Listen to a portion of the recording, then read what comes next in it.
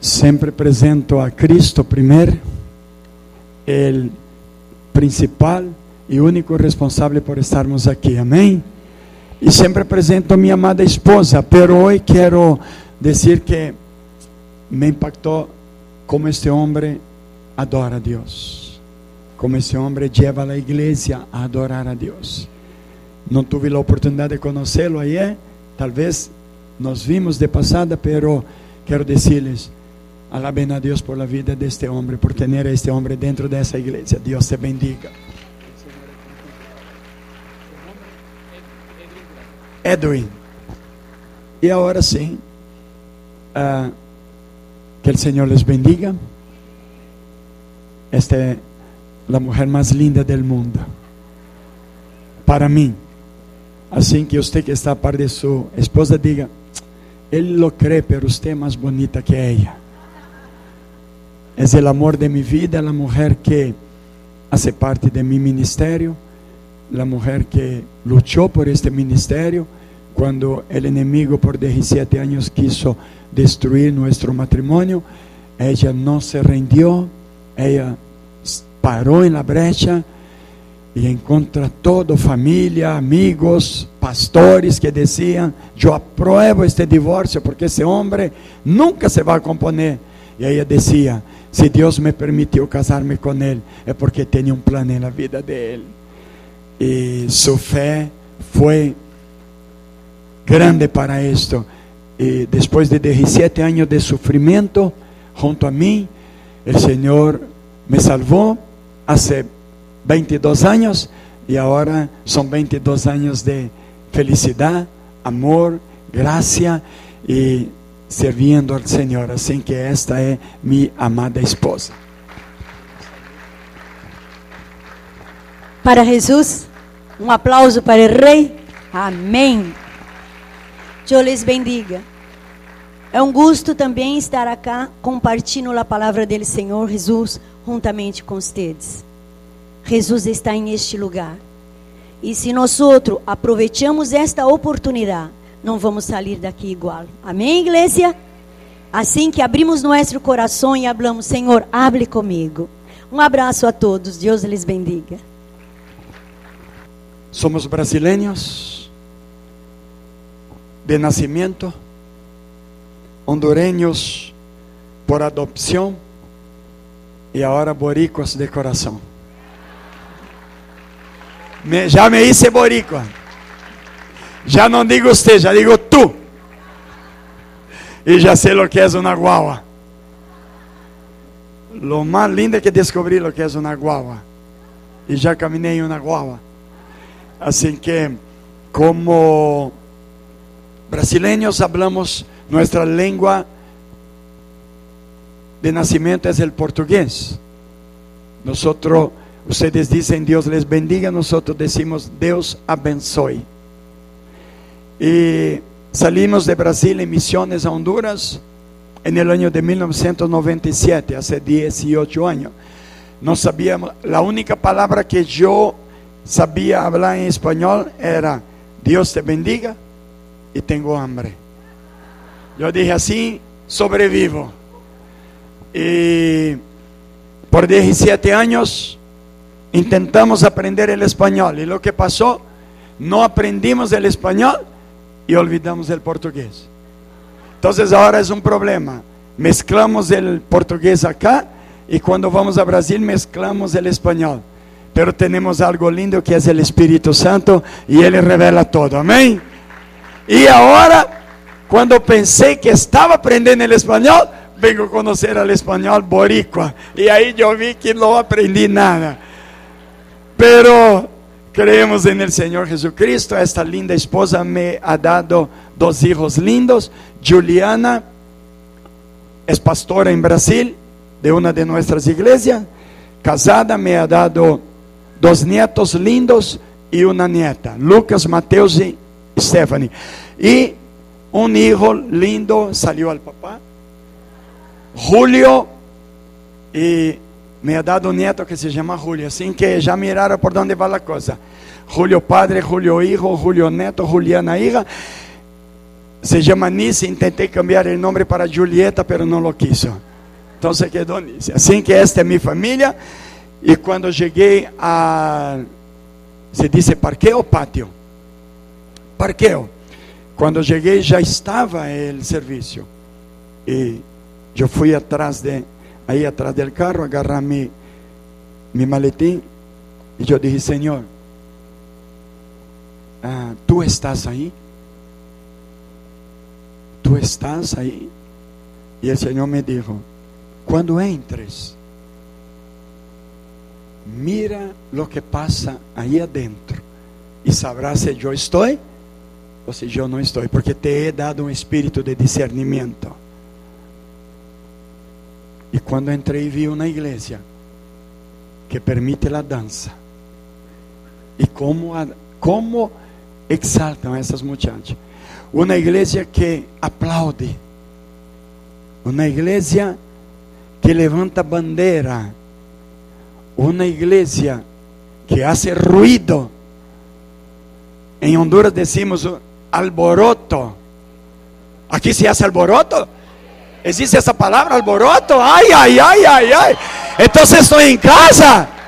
Yo pensé que alboroto solo los brasileños hacían cuando la selección gana, porque como dije ayer, los brasileños les gusta tanto el alboroto que hasta cuando tienen hambre hacen alboroto. Y yo por 12 años pertenecí a una secta, y una secta muy tradicional, que cree que solo ellos van al cielo. No creen que van al cielo, creen que van a vivir en la tierra. Ellos no creen en el cielo. Y ahí no se puede aplaudir, no se podía dar gloria a Dios, no se podía alabar, no se podía hacer nada. Pero mi mamá, 40 años de esta secta, y nos llevaba a mecate corto. Y cuando nos sentábamos ahí, ella decía, a partir de ahora, no haga bulla, no haga ruido. Entonces el anciano venía y decía, Dios es bueno. Y yo quería decir, yo creo. Y mi mamá, Dios es bueno, yo tengo que decir que yo creo, dar un aplauso. Y 12 años pasé por este sacrificio. Un día un loco me invitó a una iglesia pentecostal. Y yo llegué a la casa y dije, mamá, me invitaron a una iglesia pentecostal, te quito su heredad. Yo dije, no tengo nada que heredar, entonces no voy a perder nada. Más bien yo que tengo que aportar algo para la casa. Y fui a la iglesia pentecostal. Muchacho, cuando llegué en el patio, ya me dio algo ahí que yo decía, ¿dónde estoy? Y me dio miedo. Yo dije, creo que mi mamá estaba correcta, esos tipos son enfermos. Porque yo siento que mis piernas se mueven, que mis brazos se mueven. Y cuando entré en la puerta, el pastor o el ministro que estaba aquí, digo, Cristo vive. Y la iglesia dio un grito. Y yo dije, aquí en mi casa, yo lo creo. Y a partir de ahí, hace 22 años, soy pentecostés y hago alboroto para Jesús. Entonces cuando llegue a una iglesia que hace alboroto, yo sé que Jesús está aquí. Porque la Biblia dice que donde Jesús llegaba, había alboroto, había ruido, había movimiento. Oh, aleluyas. Pero todo que hago tiene que estar de acuerdo con la palabra. Hasta el alboroto, hasta la bulla. Entonces, como estudiante de la Biblia, fui buscar si tenía base bíblica para hacer alboroto para Jesús. Y yo descubrí en los 66 libros, 1173 capítulos, 31.189 versículos, yo descubrí que en ningún versículo dice que donde Jesús llegaba había silencio. Pero encontré 17 versículos que me prueba que donde Jesús llegaba había alboroto, había bulla. Jesús provocaba esto. Porque Jesús cuando llegaba se iba la tristeza, y se venía el gozo. Jesús llegaba donde estaba un muerto y todos estaban llorando, y Jesús venía haciendo bulla con sus discípulos. De repente Pedro, el más atrevido, decía: maestro, hay que hacer silencio. Y Jesús le dijo: ¿y por qué? Porque mira, una mujer viene para enterrar a su hijo y tenemos de llorar con los que lloran. Y Jesús dijo: usted no conoce entonces la palabra, porque dice que también se ríe con los que se ríen. En vez de llorar con los que lloran, vamos a hacer los que lloran reír con nosotros. Y llegó y puso la mano en el ataúd y dijo: hijo, hay mucho llanto aquí, vamos a hacer fiesta, levántate. Jesús es el que hace fiesta donde hay llanto. Por eso Dios, cuando abrazaron a esta familia, Dios me dio esto. Puedo bajar, ¿verdad? Bueno, es una iglesia que hace alboroto, entonces puedo bajar. Dios te manda a decir: de gloria a Dios, porque en un momento de estás en una iglesia que cree en la misericordia y en la restauración de Jesús. Y claro, lloramos contigo, pero hoy tú vas a reír con nosotros, porque Jesús te manda a decir: este proceso es solo para llevarlos a un nuevo nivel de adoración al Señor. Dios les bendiga. Así que déselo fuerte, y si se puede, de un grito de júbilo también para el Señor. Oh, aleluya. Se puede hacer una ola de aquí para allá, vamos. Esto, de aquí para allá, vamos. Esto, ay. Pastor Francisco, Pastora Olga, hoy sí estoy en mi casa. Ahora soy boricua. Ok. Entonces, vamos a la palabra del Señor en el libro de Segunda de Reyes, capítulo 4, Segunda de Reyes, capítulo 4, los versículos 1 y 2. Dice, Segunda de Reyes 4, está fácil de encontrar, está entre Génesis y Apocalipsis, tenga certeza, ahí está. ¿Cuántos trajeron la Biblia? Diga aleluya. No, ¿cuántos trajeron la Biblia? Diga aleluya. Los que no trajeron, digan misericordia, perdón, Señor. Entonces, Segunda de Reyes 4, 1 y 2 dice: una de las mujeres de los hijos de los profetas clamó, diga clamó, guarda esa palabra, clamó a Eliseo diciendo: tu siervo, mi marido ha muerto, y tú sabes que tu siervo era temeroso de Jehová, pero el acreedor ha venido para llevar 2 hijos míos como esclavos. Dijo entonces Eliseo: ¿qué puedo hacer por ti? Dígame lo que tiene en casa. Ella respondió: tu sierva no tiene ninguna cosa en la casa sino una pequeña vasija de aceite. Clamó aceite. Vamos a Jeremías capítulo 33, 3. Creo que ni necesita buscar, ya lo tenemos en Jeremías 33, 3 dice: clama a mí, diga clama, clamó, clama a mí y te responderé y te mostraré cosas grandes, diga cosas grandes que tú no conoces. Cosas grandes, clama. En esos 2 pasajes vemos 2 palabras en común: clamó y clama. Dice que aquella mujer clamó al profeta en un momento de necesidad, y dice que si clamamos, Dios nos revela cosas grandes. Toca a alguien, diga: hoy Dios tiene cosas grandes para nosotros. Pero si hay alguien que es un poquito más atrevido, diga cosas grandes y abra los brazos. Diga: Dios tiene cosas grandes para mí. Diga, abra paso, abra paso, abra paso. Deme espacio porque Dios tiene cosas. Ahora, si está cerca de su esposo, tómale de la mano porque la cosa queda más grande aún. Tómale de la mano y verá que la cosa queda más grande. Ahí está, mira, ahí está el esposo y la esposa. Va a quedar, toma la mano de su esposo. Y ahora diga cosas grandes y abra los dos brazos. Y mira cómo crece, mira cómo creció. Eso es lo que Dios tiene para ti cuando tú clamas a Él. No hay como clamar al Señor y no ver lo que Dios tiene escondido para nosotros. Cuando clamamos, hay una revelación en esos dos pasajes, tanto el de la mujer como el de Jeremías. Cuando se clama, Dios nos revela algo que estaba escondido.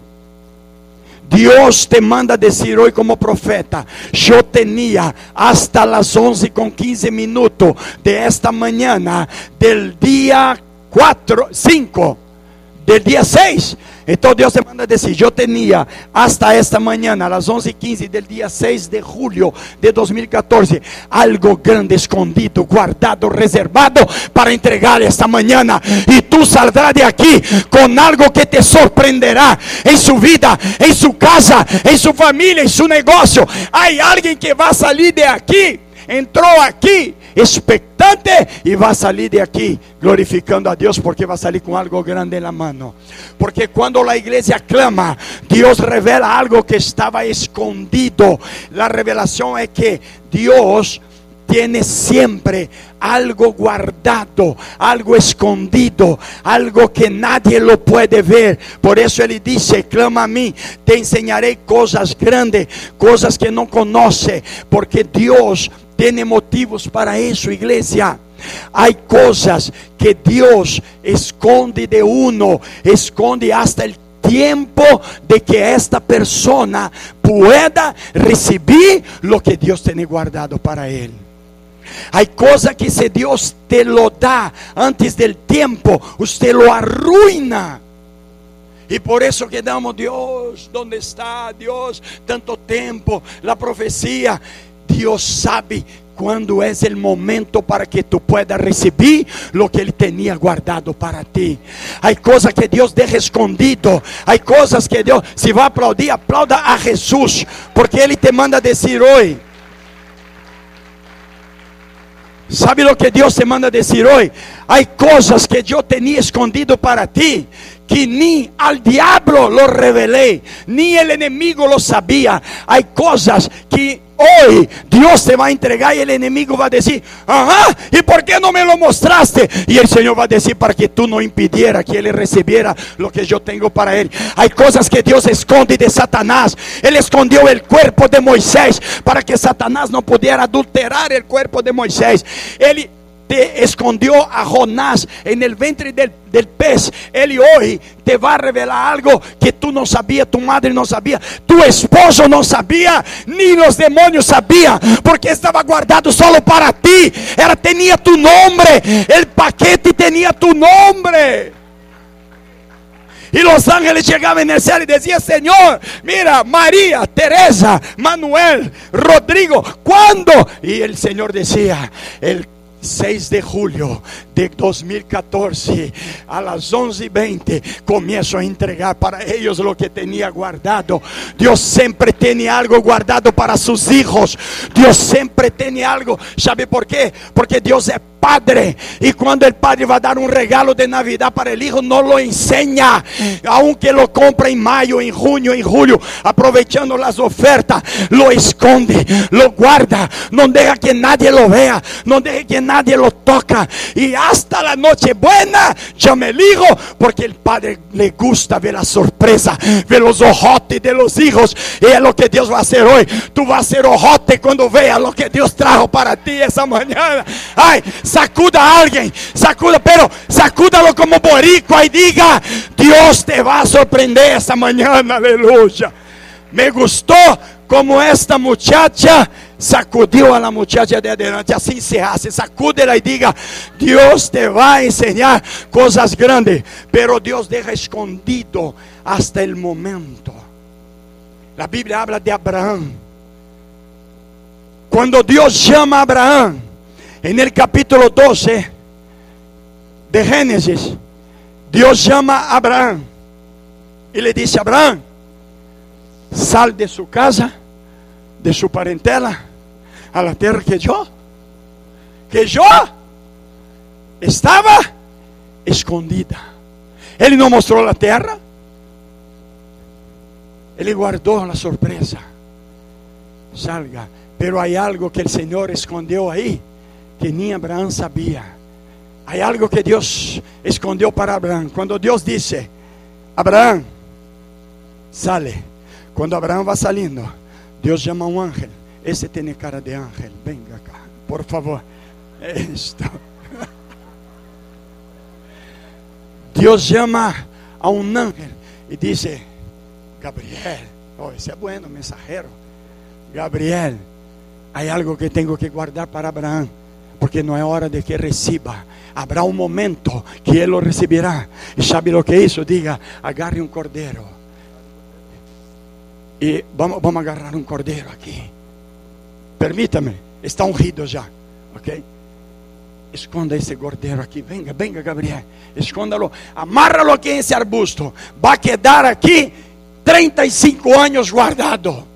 Dios ya estaba guardando algo que Abraham lo necesitaría, pero no lo podía dar, porque si da el cordero para Abraham, Abraham cuando tuvo hambre comería el cordero. Dios no te da algo para que usted lo desperdicie. Lo que Dios te da es para usar, para glorificar, para sacrificar a Él, para declarar a Él. Aleluya. Hello. Y casi 40 años después, en el monte de Moriah, Abraham termina el proceso. Diga: proceso. Dios solo te va a revelar lo que tiene guardado para ti cuando tú pases el proceso. Hay un proceso. Diga: hay un proceso para recibir lo que Dios tiene para mí. Mientras tú no pases el proceso aprobado, Dios no te revela lo que está guardado para ti, porque mientras no pase el proceso, no está preparado para recibir lo que Dios tiene para ti. Abraham tenía que pasar un proceso. Abraham tenía que ser enseñado. Abraham tenía que entender que lo que estaba guardado no era para comer, era para ofrecer a Jehová.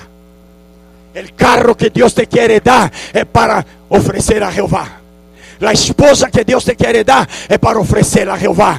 El hijo que tú estás esperando está guardado, porque dice Jehová: no habrá estéril en medio de mi pueblo. Pero Él solo te va a dar el hijo cuando tú estés dispuesto a ofrecer ese hijo a Jehová. Ahí Él te da el hijo. Y casi 40 años después, Abraham pasa el proceso, y fue el proceso más duro en la vida de un hombre. Algo que él esperó por 25 años. Dios le dio un hijo, pero había un proceso todavía.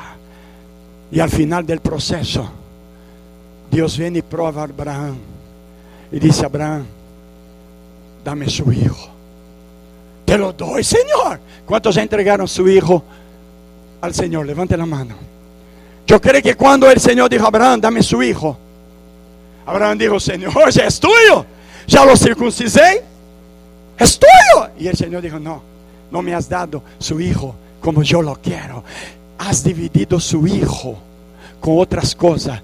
El problema es que a veces consagramos nuestro hijo a Dios, y nuestro hijo a los 17, 18 años dice: mamá, tengo un llamado para ir a predicar a Irak.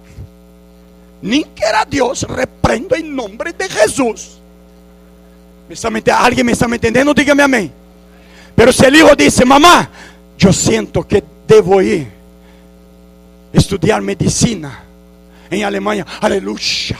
Oh Dios, por eso te lo di, Señor. Dios no usa los grandes, Dios usa a los pequeños. Si hay algo que a Dios le gusta, Gabriel, es porque los grandes, la Biblia dice que Él derriba el grande y exalta al pequeño. Cuando tú entrega su hijo a Dios. Y si Dios lo quiere mandar a Irak, mándalo a Irak, porque allá en Irak Él va a glorificar el nombre del Señor. Y sabes qué, si tú lo entregas de corazón, aunque muera, Dios lo resucitará. Cuando Dios pide Isaac a Abraham, era el final del proceso. Abraham dice: sí, Señor, yo lo haré. Abraham llega, hace el altar, pone a Isaac en el altar. El proceso ya está por terminar. Gabriel está ahí, que está ansioso, y el cordero guardado. Y el Señor dice: Gabriel, cerca del cordero ahí, Gabriel, porque hay algo. Y Abraham obedeciendo. Diga conmigo: si yo obedezco a Dios, yo voy a ver lo que está guardado para mí. Toca a alguien, diga: ¿quieres ver lo que está guardado para ti? Obedezca a Dios en todos los sentidos. Nosotros no podemos obedecer a Dios circunstancialmente. No podemos poner condición para adorar a Dios. Como digo el hermano, el Dios se adora sin condición. En la hora de la muerte, en la hora de la vida, en lo alto, en lo profundo, con hambre, perseguido, yo voy a adorar a mi Dios. Cuando tú adoras a Dios, no interesa la condición que estás adorando, Dios se hará presente.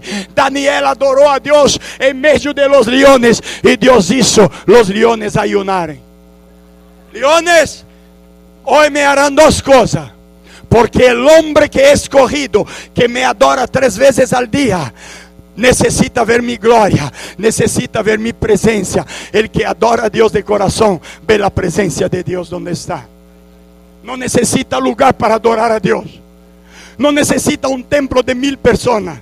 No necesita un templo con aire acondicionado, con mármore. No, eso no, porque todo se quedará aquí. Dios está buscando los adoradores que le adoren en espíritu y en verdad, en cualquier lugar, donde esté. Y Dios dijo: leones, número 1, ayuno de las 6 de la tarde a 6 de la mañana. Y los leones tuvieron que ayunar. Número 2, voy a hacer de ustedes, así dice, de ustedes, voy a hacer de ustedes almohada para Daniel dormir. Daniel pasó toda la noche durmiendo en almohada de leones, porque Daniel adoraba a Dios. Cuando Abraham está cumpliendo, cuando Abraham levanta el cuchillo, hasta ahí no había cumplido. Dios no hizo nada mientras él levantaba el cuchillo. Cuando él fue bajar el cuchillo, cuando ya no había como no cumplir, Gabriel grita: Abraham. ¿Qué voz de Gabriel tiene ese? Descubrieron el ángel dentro de la iglesia, ahí está. Pero este ángel come, vaya a pizza, al restaurante, por favor, cuídelo.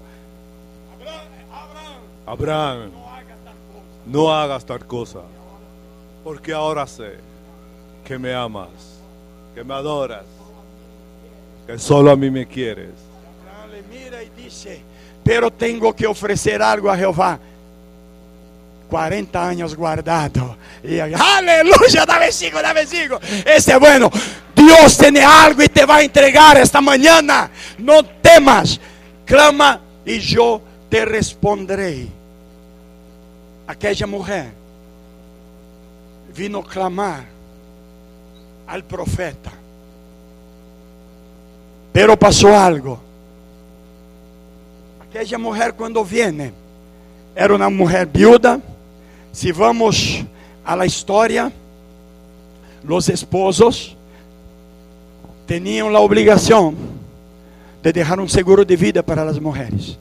Como en aquel tiempo no había banco, no había aseguradora, entonces los esposos, hombres de Dios, juntaban el aceite o el perfume y le daba a su esposa una parte. Como ustedes hacen con sus esposas, tengo certeza. Cuando recibe su pago, tengo certeza que sacan el diezmo y sacan una parte y da para su esposa. Y dice: amor, es para ti, compra lo que quiera. No miré ningún amén de las mujeres, parece.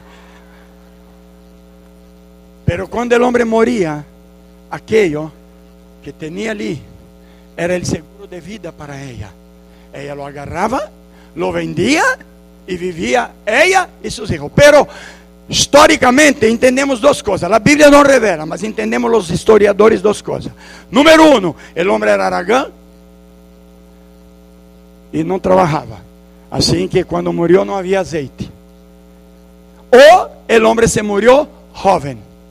No hubo chance de hacer un buen seguro. Cuando el hombre muere, esta mujer, por eso el tema del mensaje, perdóname que lo doy a la mitad, es el poder de una visión espiritual. Toca a alguien y diga, el poder de una visión espiritual. Entonces cuando el hombre muere, la mujer se desespera. Yo quería una botellita vacía, si tuviera, con un poquito de aceite solo, si pueden conseguir para mí. Una vasijita con... No necesita ser aceite, es solo para que usted comprenda. Venga, pastora, ya tiene aquí, gracias. Ahí está. Pero venga acá, pastora, venga acá. Hay mucho aceite ahí, tome. Esto así está bueno. Cuando el hombre muere, la mujer se desespera y con una visión terrenal, diga visión terrenal. El hombre de Dios, la mujer de Dios, el joven de Dios no puede caminar por visión natural, porque se va a desviar del proceso. Cuando caminamos, porque por eso la Biblia dice, no caminamos por vista, caminamos por fe. Cuando tú miras con los ojos espirituales, tú miras lo que los cielos tienen para ti. Cuando mira con los ojos carnales, mira lo que el hombre tiene para ti. Cuando el esposo muere, ella viene y pone los ojos carnales en la botella de aceite. Y cuando mira, ay Dios mío, ay Señor, téngalo en buen lugar, pero no me dejó nada. Pero como la visión de ella era carnal, la actitud sería carnal. Porque cuando su visión es espiritual, su actitud, oh my God, cuando tenemos una visión espiritual, actuamos en lo espiritual. El médico dice cáncer y tú dices no, es un hijo que tengo aquí que Dios me va a dar. El médico dice va a morir y usted dice no, los cielos dicen que voy a vivir. Pero cuando miramos con los ojos carnales, el médico dice el cáncer, ya vende la casa, vende el carro, ya pierde todo. ¿Por qué? Porque está con una visión en lo que el hombre dijo. Pero los que están aquí esta mañana están con la visión en lo que Dios está hablando. Y Dios está hablando. Si tú clamas a mí, no clame al médico, no clame al abogado, no clame al presidente, al gobernador, clama a Jehová. Un muchacho leyó aquí: en mi angustia alzaré mis ojos a los montes. ¿De dónde vendrá mi socorro? De Estados Unidos, de América, de Alemania, de mi suegra, de mi médico. No, mi socorro viene de Jehová, que hizo los cielos, que me creó, que me formó y que me trajo aquí esta mañana. Oh, aleluya, santo. Cuando aquella mujer usa los ojos naturales y mira, lo primero que actuó fue naturalmente. Y naturalmente ella dijo: era empleado de Eliseo, porque él era empleado de Eliseo. Él pertenecía a la escuela de profeta de Eliseo. Entonces murió, voy a cobrar prestaciones. Se dice así cuando uno muere, prestaciones. Fue al profeta, pero ella no fue al profeta buscando al profeta. Ella fue al profeta buscando al jefe de su marido, queriendo decir: hey, mi marido trabajaba en esa empresa y ahora se murió. ¿Cuántos años tenía? 20 años, vamos a calcular ahí. Yo tengo derecho a 300 denarios. Pero cuando llega, el profeta discernió que aquella mujer estaba con una visión terrenal, carnal, y actuando como carne. Y el profeta inmediatamente dijo: esta mujer necesita, esta iglesia hoy tiene que recibir una visión celestial, una visión espiritual. Porque cuando lo espiritual entra, la carne tiene que morir. La carne tiene que morir. No hay como que tú digas: yo tengo una visión del reino, si su actitud es de la tierra. Diga conmigo: toda visión del reino debe ser acompañada por una acción del reino. Y Eliseo dijo para ella: ¿qué es lo que tenés en su casa? ¿Qué es lo que has visto con los ojos carnales?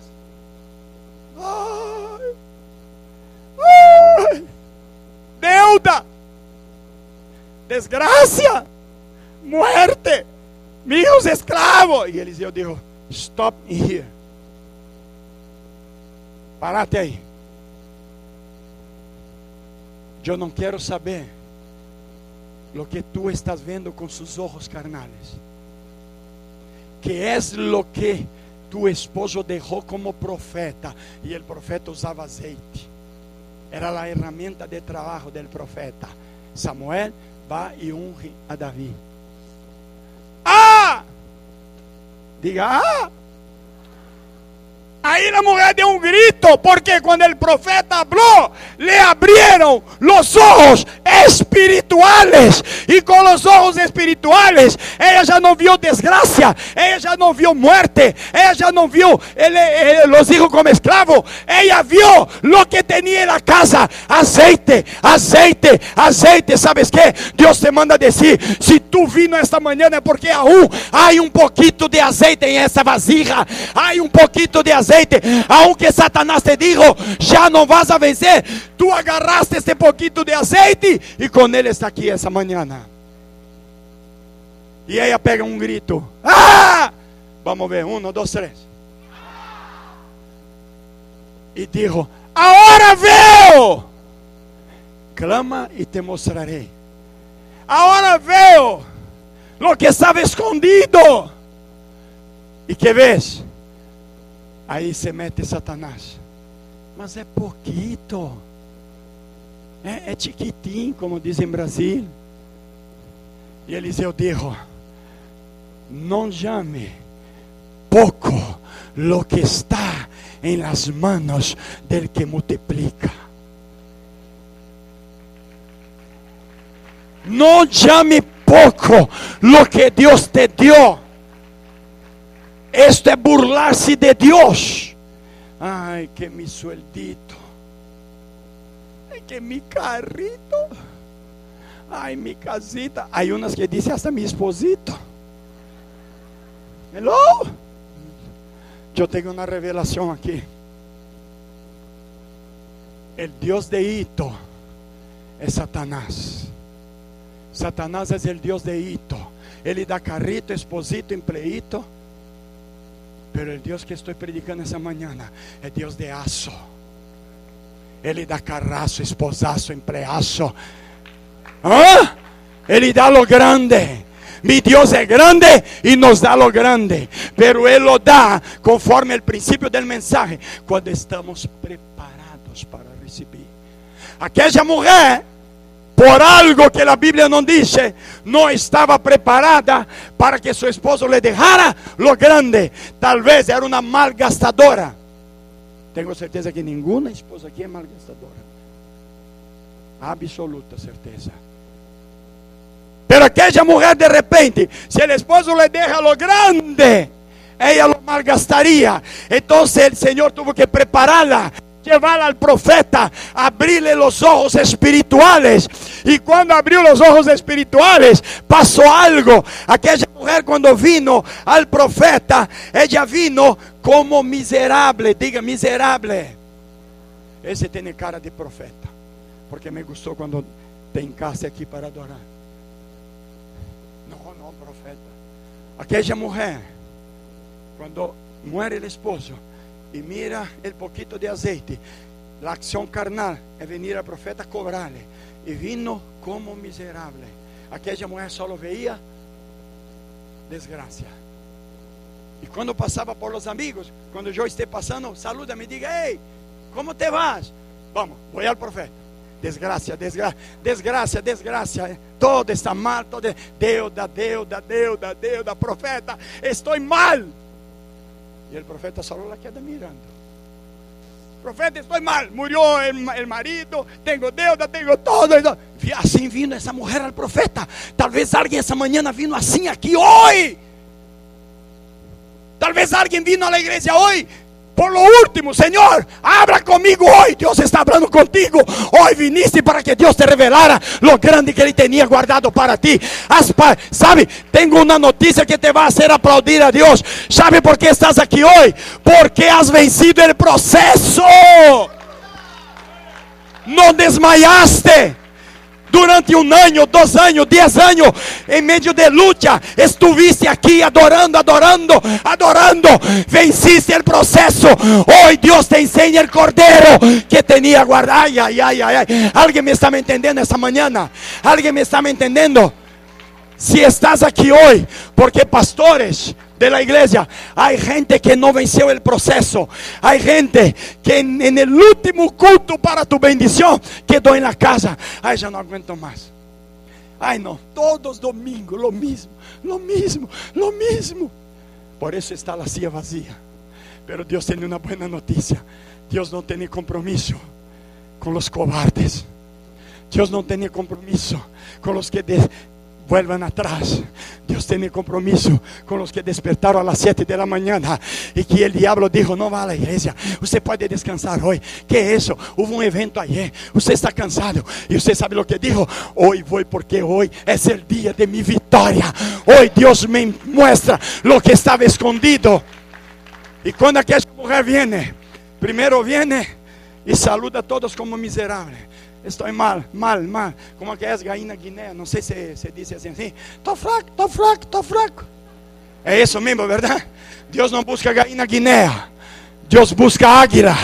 Dios busca águila. Las gallinas guinea. Si yo estoy hablando es porque estudié, por eso lo pongo en mi mensaje. ¿Sabe cuál es el problema de las gallinas guinea? Cuando truena, cuando las nubes se cierran, cuando va a haber lluvia, se mete en una cueva para abajo. Las águilas, cuando viene la lluvia, vuela hacia el alto, porque ella sabe. Ay. Alguien me está entendiendo. Si hay un boricua que alaba a Dios aquí, sacúdelo y diga: yo no soy gallina guinea, yo soy águila. Yo fui llamado a las alturas, yo fui llamado a cosas. Alguien puede aletear. Dios te quiere llevar a algo grande. Oh, aleluya. Dice el Señor: por cuanto te paraste, por cuanto aleteaste, dice el Señor, los que te criticaban se van a sorprender contigo. Porque te voy a cambiar su vida de tal manera que aquellos que te criticaban, que te golpeaban con palabras, vendrán y dirán: ore por mí, porque ahora sé que sois águila. Oh, Ranamashanda Rabacanda. Oh, Rebebeki Rabaishanda. Hay águila aquí hoy. Hay águila aquí hoy. Hay águila aquí hoy. El águila no se, el águila cuando truena, el águila cuando comienza las nubes ponerse negra, las gallinas guinea baja la cabeza: estoy flaco. Y el águila mira a la nube y dice: ¿sabes qué? Tú me pareces grande. Tú me pareces gigante. Parece que cuando te intente cruzar voy a sufrir. Pero ¿sabes qué? Mayor que ti, el que está por encima de ti. Y alguien no me está entendiendo. Alguien, permítame, porque hay algo grande para ti. Dios te manda a decir: hay algo que estaba escondido. El diablo intentó que no viniera hoy, pero tú viniste. Y Dios te manda a decir: hace 3 días me clamaste en su habitación y dijiste: Dios, ya no aguanto más, haz algo en mi vida. Dios te manda a decir: estoy cambiando la historia de su vida. A partir de hoy saldrá de aquí volando a las alturas como águila. Y el águila dice: tú pareces grande. ¿Sabe qué? Cuando el enemigo ponga un obstáculo frente de ti, aunque el obstáculo parezca, porque el enemigo solo parece, es que tenemos que entender eso. Tenemos que llegar a esta visión celestial. Con la visión carnal, usted va a ver el enemigo como él parece, porque usted parece que es creyente. Mas con la visión celestial, usted va a ver el enemigo como realmente él es. Y el enemigo, por más grande que parezca, es un ratón. Por más que quiera parecer león, porque dice que él está allá afuera. ¿Cómo? Pero ¿cómo no es? Ustedes sabían que cuando Benihim fue a Honduras, yo me metí al estadio y dijeron: Beni. Y yo dije: no, usted es como Benihim. Yo dije: no, yo no soy Benihim, yo soy Julio. El diablo es como un león, pero es gato guicha. Es gato que no tiene dente. Es el león viejo que solo sabe rugir. ¿Sabe por qué el león joven no ruge? Ataca. El león viejo ruge para que piense que es grande. El diablo solo ruge. Pero el león de la tribu de Judá, el león de la tribu de Judá es el que está aquí. Él no está allá afuera. Él está aquí. Él te trajo esa mujer. Alguien puede dar un grito de júbilo por eso.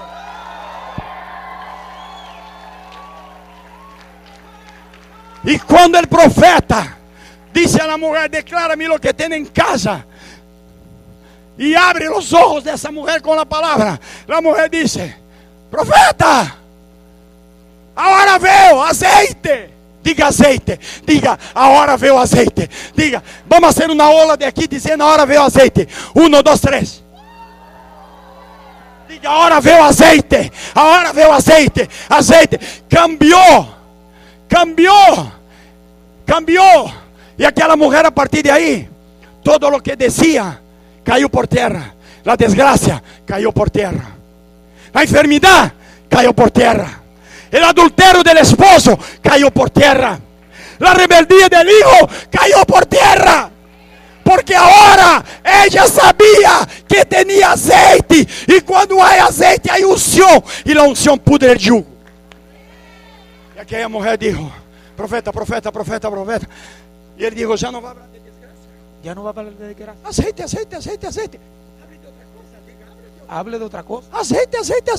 Es que hoy tú solo vas a hablar de aceite, mi hermano. Tú no vas a hablar de nada cuando salga de aquí. Los hijos pensaron que aquella mujer estaba loca. Los vecinos que la saludaron pensaban que estaba loca. Porque cuando vino y los vecinos dijeron, hola.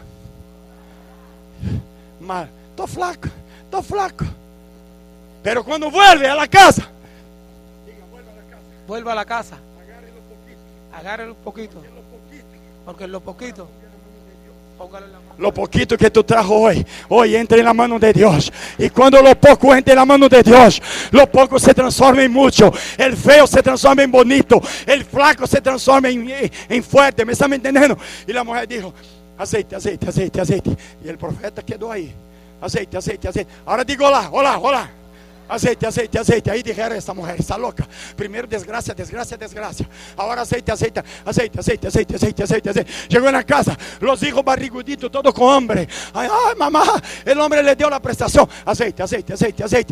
Ay, mamá está loca. Aceite, que eso, no hay aceite. Aceite. Y agarró las vasijas. Dijo para los hijos, va a las vecinas, pida vasijas, y no poca, pero con comida, ¿verdad, mamá? No, sin comida, vasija vacía. Porque el que va a ser aquí hoy no es el vecino, no es el pastor, no es el predicador, no es el abogado, no es el jefe. El que va a ser aquí hoy es Dios. Y los hijos vienen y trae. Ella dice, vamos, va llenando. Y el hijo agarra y, ay, mamá está cada día más loca. Y comienza a los hijos, 1, 50, 100, 150, 200, 300, 1000, 1500. Y el hijo no entendía, pero obedecía. Cuando ya no tuvo vasija, diga, cuando no tuvo vasija, el aceite paró. Yo tengo una revelación para ti que está aquí. ¿Sabe por qué aún el aceite está corriendo en su casa? Porque hay vasija. Tú eres la vasija. Mientras tú no desistas, mientras tú sigas viniendo y adorando como adoramos, la vasija está boca abierta. Y aunque todos en la casa sean flacos, esté mal con Dios, hay alguien en la casa que es una vasija de boca abierta. Y mientras tú seas vasija, el aceite no va a parar en su casa, el aceite no va a parar en sus hijos. ¿Sabes qué? Hay hijos, hay hijas que no vino a la iglesia, pero allá en la casa están sintiendo unción de aceite en su cabeza, porque tú... Ay. ¿Me están entendiendo? Dígame amén. Pero ahora los hijos llaman a la mamá y dicen, mamá, mira mamá, hay aceite por toda parte en la casa, hay aceite en los cuartos, en la cocina, hasta en el baño hay aceite. Mamá, ya no cabe aceite en la casa. Y la mamá en ese momento recibió otra transformación. Salud. La mamá recibió transformación. La desgraciada, la humillada, la flaca, de repente saca el pecho como boricua. ¿Está me entendiendo? Cuando fue como gallina guinea. Vuelve como águila. Hello. Tal vez usted vino aquí hoy como gallina guinea. Estoy flaco, mis hijos. Pero con esta palabra va a salir de aquí como águila.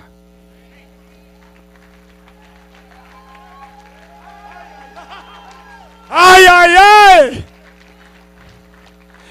Y el águila cuando llega a las alturas ve la gloria de Dios. Entonces, ella vino como gallina guinea. Mira las alas. Estoy flaco. El profeta le da palabra. Dice, vuelva como águila. Vuelva como águila. Sí. Cuando llegó en casa como águila, vio la gloria de Dios. Aquella mujer fue al profeta como mendiga. Volvió con una esperanza. Yo no te digo que va a salir de aquí y alguien te va a dar 1 millón ahí afuera. Usted va a salir con la esperanza. Porque es la tribulación que produce la esperanza, la paciencia. Tú no vas a ganar en la chica, mas cuando llegar en tu casa, el aceite que está en ti hoy va a rebasar por la casa, y todos de la casa y los vecinos van a quedar impregnados de aceite.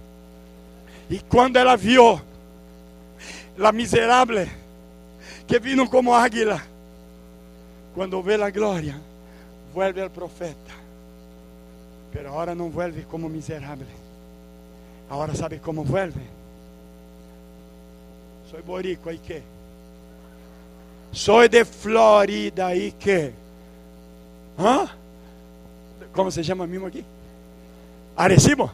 Uy, qué cosa linda. Recibo. Diga, soy de Arecibo. Reciba los de Armira, donde Dios te puso en un lugar que dice reciba.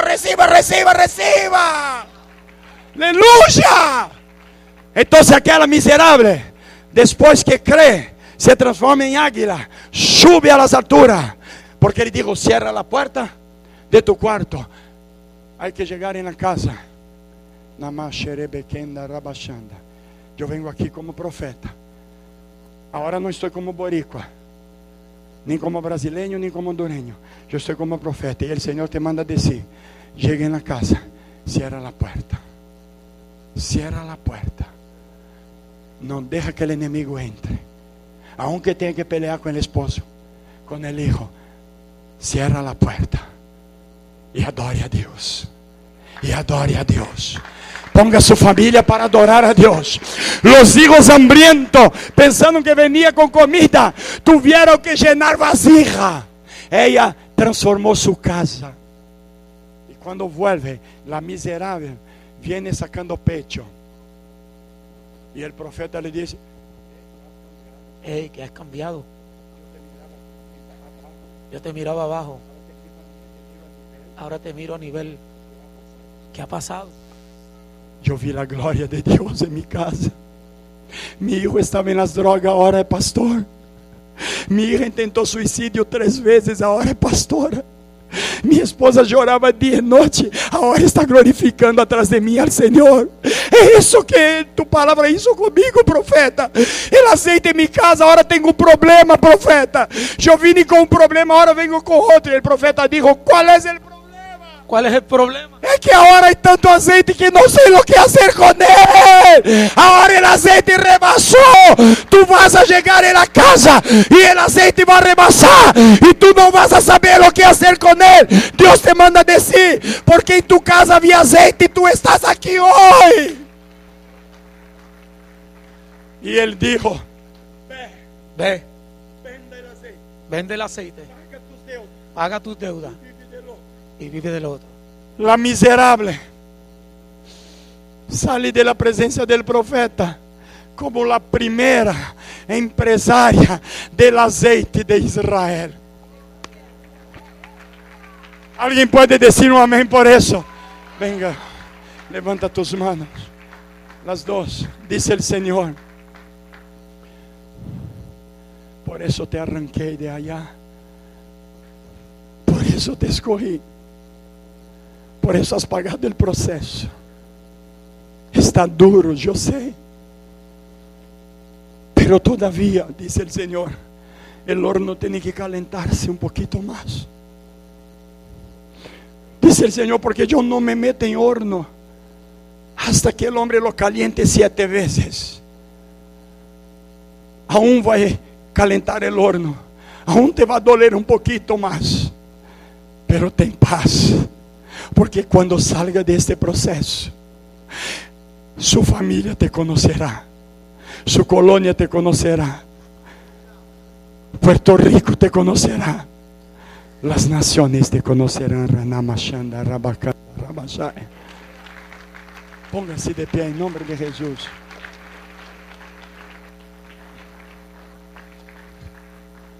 Tengo 5 minutos y soy muy prudente en el horario. Quería, si los músicos cantan, venga usted, linda, usted, venga acá. Primero, venga acá, quiero hablarle algo. Si confirma, entonces va a subir los músicos.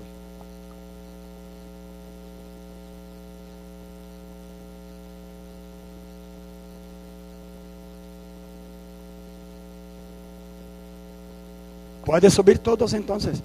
Les doy 15 segundos para estar aquí. Vamos a ver, como águilas. Corran. Todos los músicos.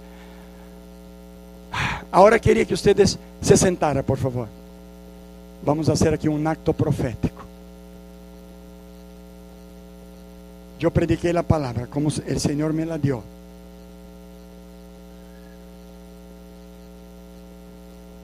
En primer lugar, inclinen su rostro y repitan conmigo, toda la iglesia: Señor Jesús, hoy yo me arrepiento de mis pecados.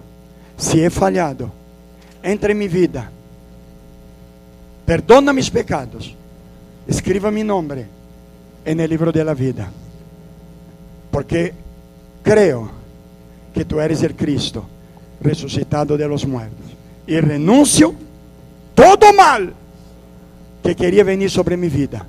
En nombre de Jesús, amén. Ese fue lo más lindo.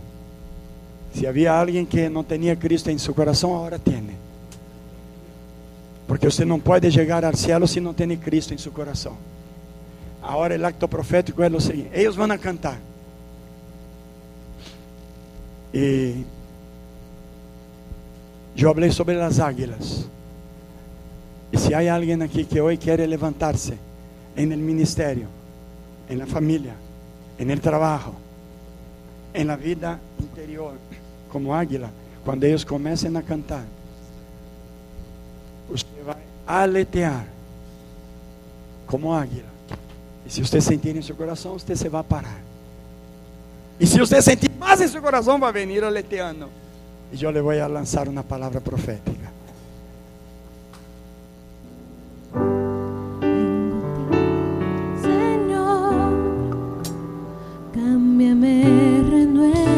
Aleluyas. Viaja hasta su interior, porque es ahí que nace Jesús. Ahí adentro. Águilas. Si las danzarinas quisieran venir, las exaltadoras pueden exaltar. Ahora sé que las debilidades que hay, aleluya, en mí, qué lindo, ven una águila. Dios te fortalece. Hoy Dios te levanta como águila. Aleluya. Cántalo, iglesia.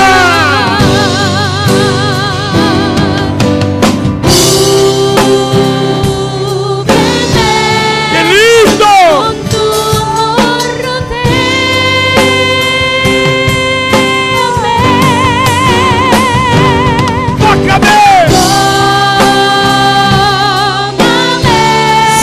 Quiero estar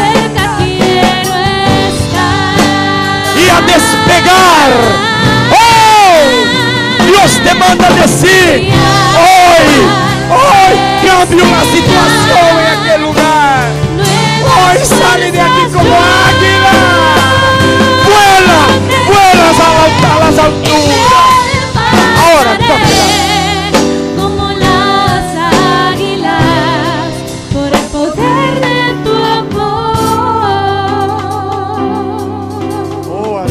Shanda Rabakanda Rabashaya. Dice el Señor para ti: Yo te quiero. no temas, yo te escogí, yo te traje aquí hoy.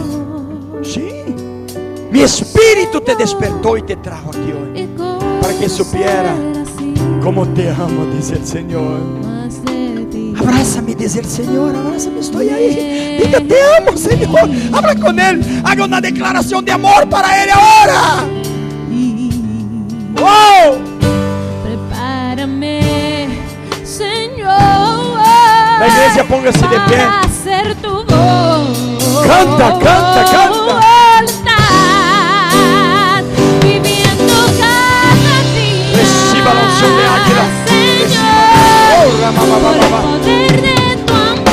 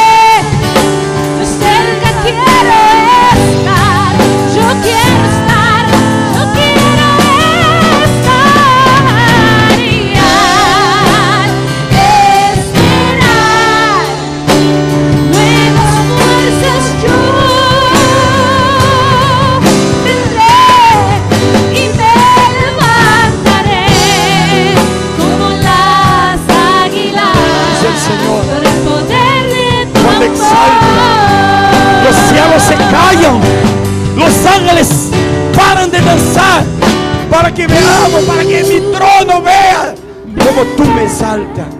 No temas, yo soy el que te guarda. Oh, dice el Señor. Prepárate, porque te voy a arrebatar a mi presencia. Un día cuando estés exaltando, te arrebataré en el Espíritu y te mostraré mi gloria. Arranca los proyectos que estaban guardados, porque yo soy con aquellos proyectos. Yo realizaré tus sueños, dice el Señor.